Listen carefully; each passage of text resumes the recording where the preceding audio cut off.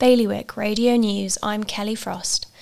In Jersey, major concerns have been raised about the resignation of the government's top HR professional, at a time when as many as 1 in 3 civil servants have said they would leave their job tomorrow if they had another to go to.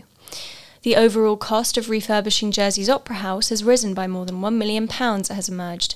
The overall project cost is now expected to reach £12.7 million. Guernsey's Transforming Education programme has been essentially defunded after deputies voted against several amendments which attempted to save it. Pigs, sheep and goats could be shipped to Guernsey for slaughter, while Jersey's abattoir is out of action. For more on all these stories, visit bailiwickexpress.com. The weather this morning is cloudy with the chance of little drizzle and a maximum temperature of 12 degrees. High tide will be at 3 p.m.